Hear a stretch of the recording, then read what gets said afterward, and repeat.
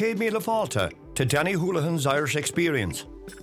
Welcome all to our special show today, which commemorates the anniversary of the first East to West voice speech transmission by Marconi radio station YXQ from a site on Santal Road, Ballybunion, North Kerry, Ireland, to a receiving station at Louisburg, Cape Breton, Nova Scotia, Canada, on the 19th of March 1919 by Marconi wireless engineer W.T. Ditcham.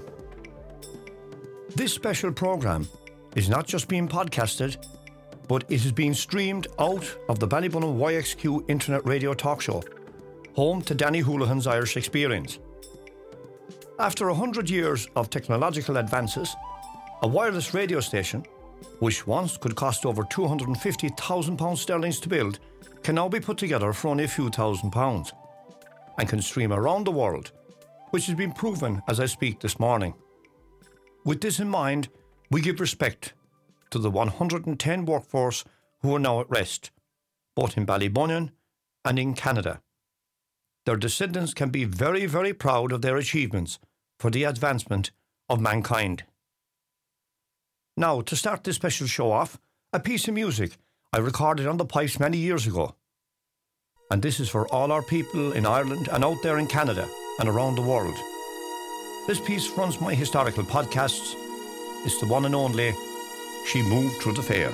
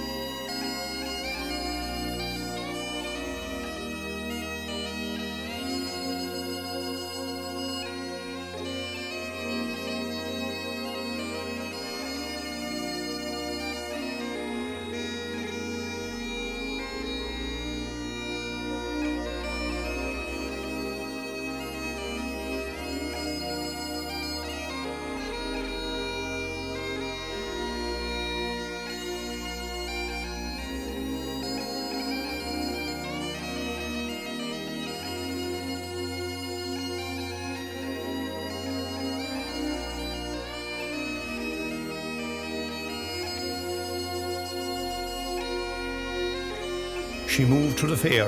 I hope you enjoyed that tune.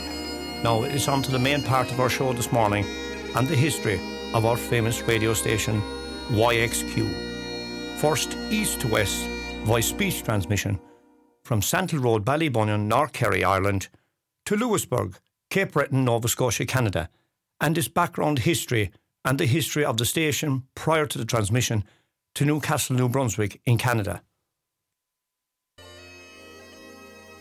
In 1912, construction of a massive transatlantic station was well underway in Ballybunion, County Kerry, Ireland. The company responsible for the work was Universal Radio Syndicate, a London-based company with a leader who was passionate for technology. Universal Radio Syndicate had purchased a patent of the Poulsen arc transmitter, pioneered by Valdemar Poulsen, a Danish inventor. In Ballybunion on the European side, a 72-acre site was purchased from the then local landlord George Hewson of Innismore. The site was turned into a massive radio installation. Though the ground was uneven, and according to engineers of the time, its 112 workforce of craftsmen and builders and a few engineers succeeded in transforming a bare warren into a transatlantic station. The aerial combination was of umbrella formation of 7 wooden masts which were constructed on site. 6 300-foot in height and the central being 500 foot. These masts were anchored to concrete bases with miles of steel wires and guy ropes. The 500-foot mast had a depth dug to facilitate 18 tons of concrete. The 300-foot mast had a depth dug for 15 tons of concrete. All gravel, stones, lime and mortar were taken from the Ballybunion foreshore. Once the deep 40 to 50-foot bases were finished, the area was levelled off and secured by local groundsmen. Humphrey Steel Erectors of London and Campbell Shaw Cradle Company worked on the erection of the powerhouse and the giant masts. The central mast was constructed of tubular steel with crossbeams of heavy steel bracings. The other towers were of a lattice timber design. We can observe this from the pictures of the time, which are unique. All tubular steel poles were laid out on the ground in the following directions. The widest mast pole's 500-foot mast lay in a north-south direction in order of thickness. The crossbeam bracings, the steel tower lay in a westerly direction, facing the Atlantic. These poles connected to the main tubular mast by a threaded bolt. 100 workers worked on these buildings, which included a station house, which was a wooden construction. The other ancillary buildings were constructed of shiplapped or tongued and groove construction, consisting of a mess, storage, and woodwork facilities. The powerhouse, when finished, looked like a modern power station. It must have seemed alien to those who worked there at that time. The floor was clean concrete, well laid out, with the two massive engines taking centre stage, half underground. To the rear of the alternators, right of the door, was a massive switchboard to operate the power to the station house and activate the giant marine engines with dials and cut-off switches.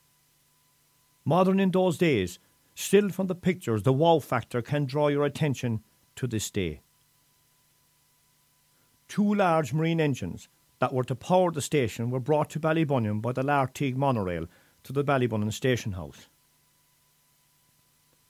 Prior to the transportation of the engines, the road from Durrabog out was steel-plated to accommodate the heavy weight of the engines. All had to be disassembled before transit 9 miles to Ballybunion. It has been stated that the assistance of a traction engine was also used in this process. Arriving at the Ballybunion station house, the radio station engines were offloaded by the engineers and pulled by horse and dray to the station site 1,000 yards away. This included the heavy steel wire ropes and boxes of insulators for the station, along with the famous arc transmitter. At the rear end of the station house, the arcs were installed, with fittings connected to the roof, and from there to all the masts and animators. In another room, several Moss keys were connected, ready for transatlantic communications with its sister station at Newcastle, New Brunswick, Canada.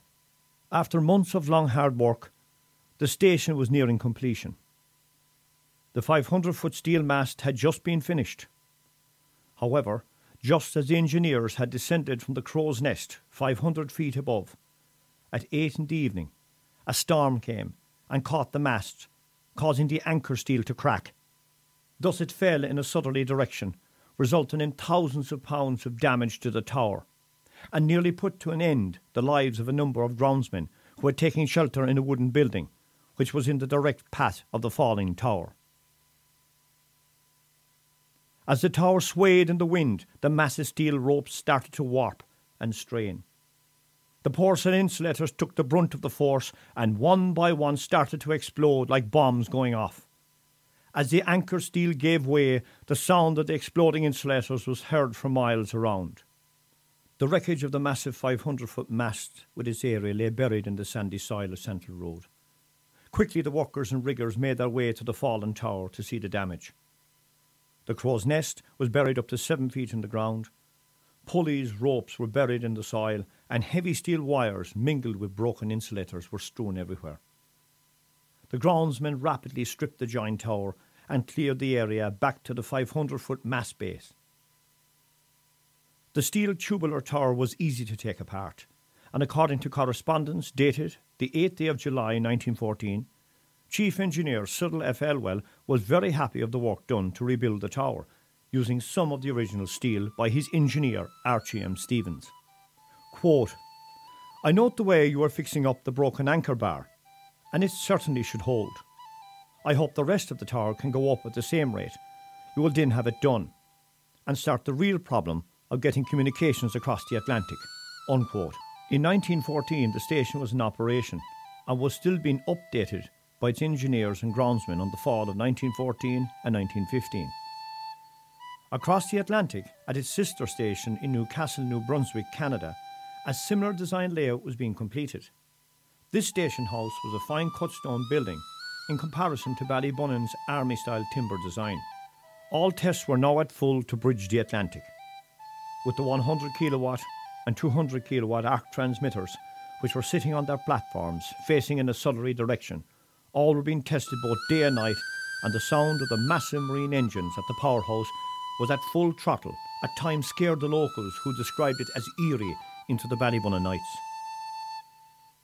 The station house Morse keys rattled to the sound of Morse code messages as the European station in Ballybunnon transmitted its pioneering signals across the Atlantic to its sister station at Newcastle, New Brunswick, and from New Brunswick back to Ballybunnon.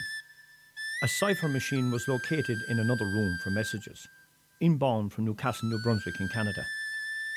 All tests proved that the station was powerful and capable to handle transatlantic messages. In fact, it interfered with Marconi stations. Marconi was keeping a watchful eye on his competitor and Ballybunnon. Universal Radio Syndicate were on target to succeed, but due to the turmoil in Europe, which erupted into World War I, the station was taken over by the Royal Navy, who used it to monitor submarine messages and marine traffic during the war period. In fact, it has been stated that the station in Ballybunnon justified its existence by saving part of the British fleet, thus earned its validation. In Ballybunnon during World War I, uniformed naval officers mingled with the locals and contributed to the economy of the area, a factor which has been forgotten locally. Locals worked daily on the station with the area on high alert. A massive dike or trench was constructed which ran parallel to the sand dunes, so access to the station was by means of a small drawbridge under the watchful eye of a British naval officer armed with a machine gun. During this period in the history of the transatlantic station, a company of the Leinster Regiment was, according to local sources, based at the station. Their accommodation consisted of 2 small billets. These billets were in existence until recently near the town of Ballybunnon, having been moved after the closure of the station. On their time off, the officers and engineers played cricket under the 500-foot mast on Saturdays, while the technical crews worked away inside the power plant in preparation for daily monitoring of the Atlantic. During the winter months of 1914, 15 and 16, from the local records, bottles of whisky and stout were brought to the station house daily, accompanied with bags of coal. Obviously, the long winters were having its impact on the staff. It should be noted that all the steeplejacks prior to climbing the mast got a mug of whisky before going up and coming down the mast, according to an ancestor of Michael Daly's, who has related this to me. During the war, Ballybunnon Station was under the control of the Admiralty from a room known as 40B in London. There, messages from Ballybunnon were examined and passed on to the military. Enter Marconi. During this period, with the ending of the war not in sight, the newspapers carried the story that the Universal Radio Syndicate would go into voluntary liquidation, which the company did later in 1915. The Marconi company purchased both stations well below the cost it took to build it. In Newcastle, New Brunswick in Canada, the company made no delay in closing the station, boarding up all the buildings, leaving the arcs and other equipment behind to fall into ruin. In years to follow, the land was sold off, thus a piece of Newcastle, New Brunswick history was gone forever, and communications with its sister station in Ballybunnon was now lost. Ballybunnon, though, received a lifeline with the arrival of Marconi's chief engineers, Captain Henry Joseph Round and W.T. Ditcham, along with William Henry Venn. An increase in activity surrounded the station in Ballybunnon at that time, with Marconi in the area and his engineers planning a major communications advancement. Local groundsmen were now under Marconi and the Marconi Company, and his top technical team who were coordinating the installation of a pioneering valve transmitter under the supervision of Captain Henry Joseph Round. 2 Bedfordly engines were brought from the Stole using horses and a traction engine. Once again, these engines had to be brought to and connected to the powerhouse in Ballybunnon. It should be noted that the 2 massive marine engines were still there in position. Local history relates that W.T. Ditcham was at the station house with a microphone in his hand and issued orders for local man Michael Daly, steeplejack, to climb the 500-foot mast and erect an aerial on it. Michael Daly climbed the 500-foot mast above Ballybunnon and attached the aerial to the mast. Descending the mast, later Michael informed Ditcham that the aerial had been connected. Ditcham then spoke into the microphone. The words were, "Hello, hello, hello," were uttered. The validation for this is from Michael Daly's words himself on Irish television. Weeks went on as the engineers prepared YXU station for transatlantic communications to Cape Breton, Nova Scotia, Canada. Before the transmission was carried out, several signals were sent across the British Channel to London and Chelmsford. On the 19th of March 1919, from 10 in the morning, Marconi engineer W.T. Ditcham commenced voice-speech transmission tests to Louisbourg, Cape Breton, Nova Scotia, Canada. The wireless station also commences continuous Morse messages from Ballybunnon on that day to Canada. Hello Canada, is reportedly were the words that were spoken. It should be noted that the call sign YXQ would have been used in this historic communication. The day wore on until the afternoon, when a reply was received. Communications had been made to Canada and received clearly by Mr. Pican, a Canadian engineer. The first east-to-west voice-speech transmission was achieved by Marconi Company and his engineers from Ballybunnon, North Kerry, Ireland. The technical specifications of the station from the Marconi Historical Archive are still available.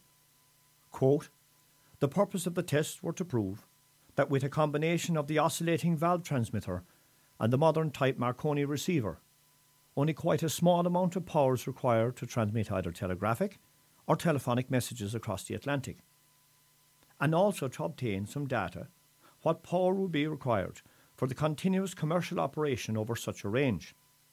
Both objects were successfully obtained." Unquote. The telephonic transmitter was installed by Henry Joseph Round in Ballybunnon, and the receiver, a Type 55, was installed at Louisbourg, Cape Breton, Nova Scotia, Canada, at a distance of 1,800 miles. The mast height in Ballybunnon was 500 feet of umbrella formation. 2 driven motors were the prime movers which drove the generator, applying from the historical notes of the time 2.5 kilowatts at 12,000 volts to the oscillating valves. For speech, a third valve was used with a step-up transformer. 16 amperes of power to the aerial was registered at a wavelength of 3800 metres, provided that there was no interference from spark stations. R-34 airship, July 1919, east to west Atlantic Passage. Ballybunnon YXQ had another claim to its radio history, making communications with the Royal Air Force R-34 airship as it made its way east to west from Clyde in Scotland to America. The R-34 had the length of 2 football fields, built in Clyde, and after her construction was used by the Air Ministry for experiments. The purpose of the experiment was not from the commercial side of air travel, but to understand the scientific reasons of dealing with high technical, minute detailed records relating to gas, ballast, petrol, temperature, atmosphere and humidity. The R-34 made contact with the Marconi radio station YXQ in Ballybunnon on its journey at a distance of 1,600 miles into the Atlantic, before landing in America. I will return again to R-34 in the future to explore its pioneering voyage and the connections with the Ballybunnon station. Due to the advancement of valve technology and the conditions in Ireland during the Irish Civil War, the station was occupied by Republican forces who removed vital equipment. The Marconi Company in due course advertised in the national newspapers of the time that the two stations, both Clifton and Ballybunion, will be put up for sale, thus ending the long history of both wireless stations. The land was purchased by the then Ballybunion Golf Club, who were planning to extend the course into the area where the radio station was sited.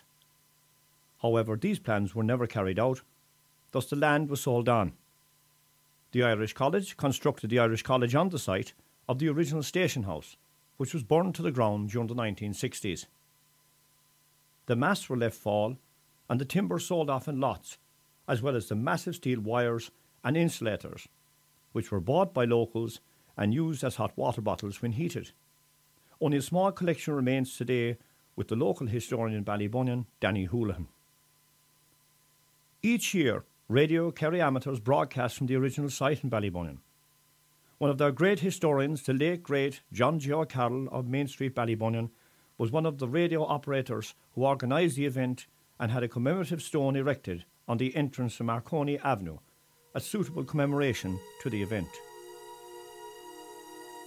To quote a friend who many years ago encouraged me to continue researching into the famous radio station in Ballybunion, Physics Professor Michel van Dyck, UCC, quote, "In our times when technology is a new idol, let us remember that technology cannot be successful without fundamental science. Wireless is a typical example where fundamental science was at the origin of the most amazing technology. I hope you enjoyed our journey back to Ballybunion and its famous YXQ station. Its people that were the pioneers and the faces of transatlantic communications from Ballybunion to Newcastle, New Brunswick, and Louisbourg, Cape Breton, Nova Scotia, Canada. This is truly a unique history and a past that makes up Danny Houlihan's Irish experience."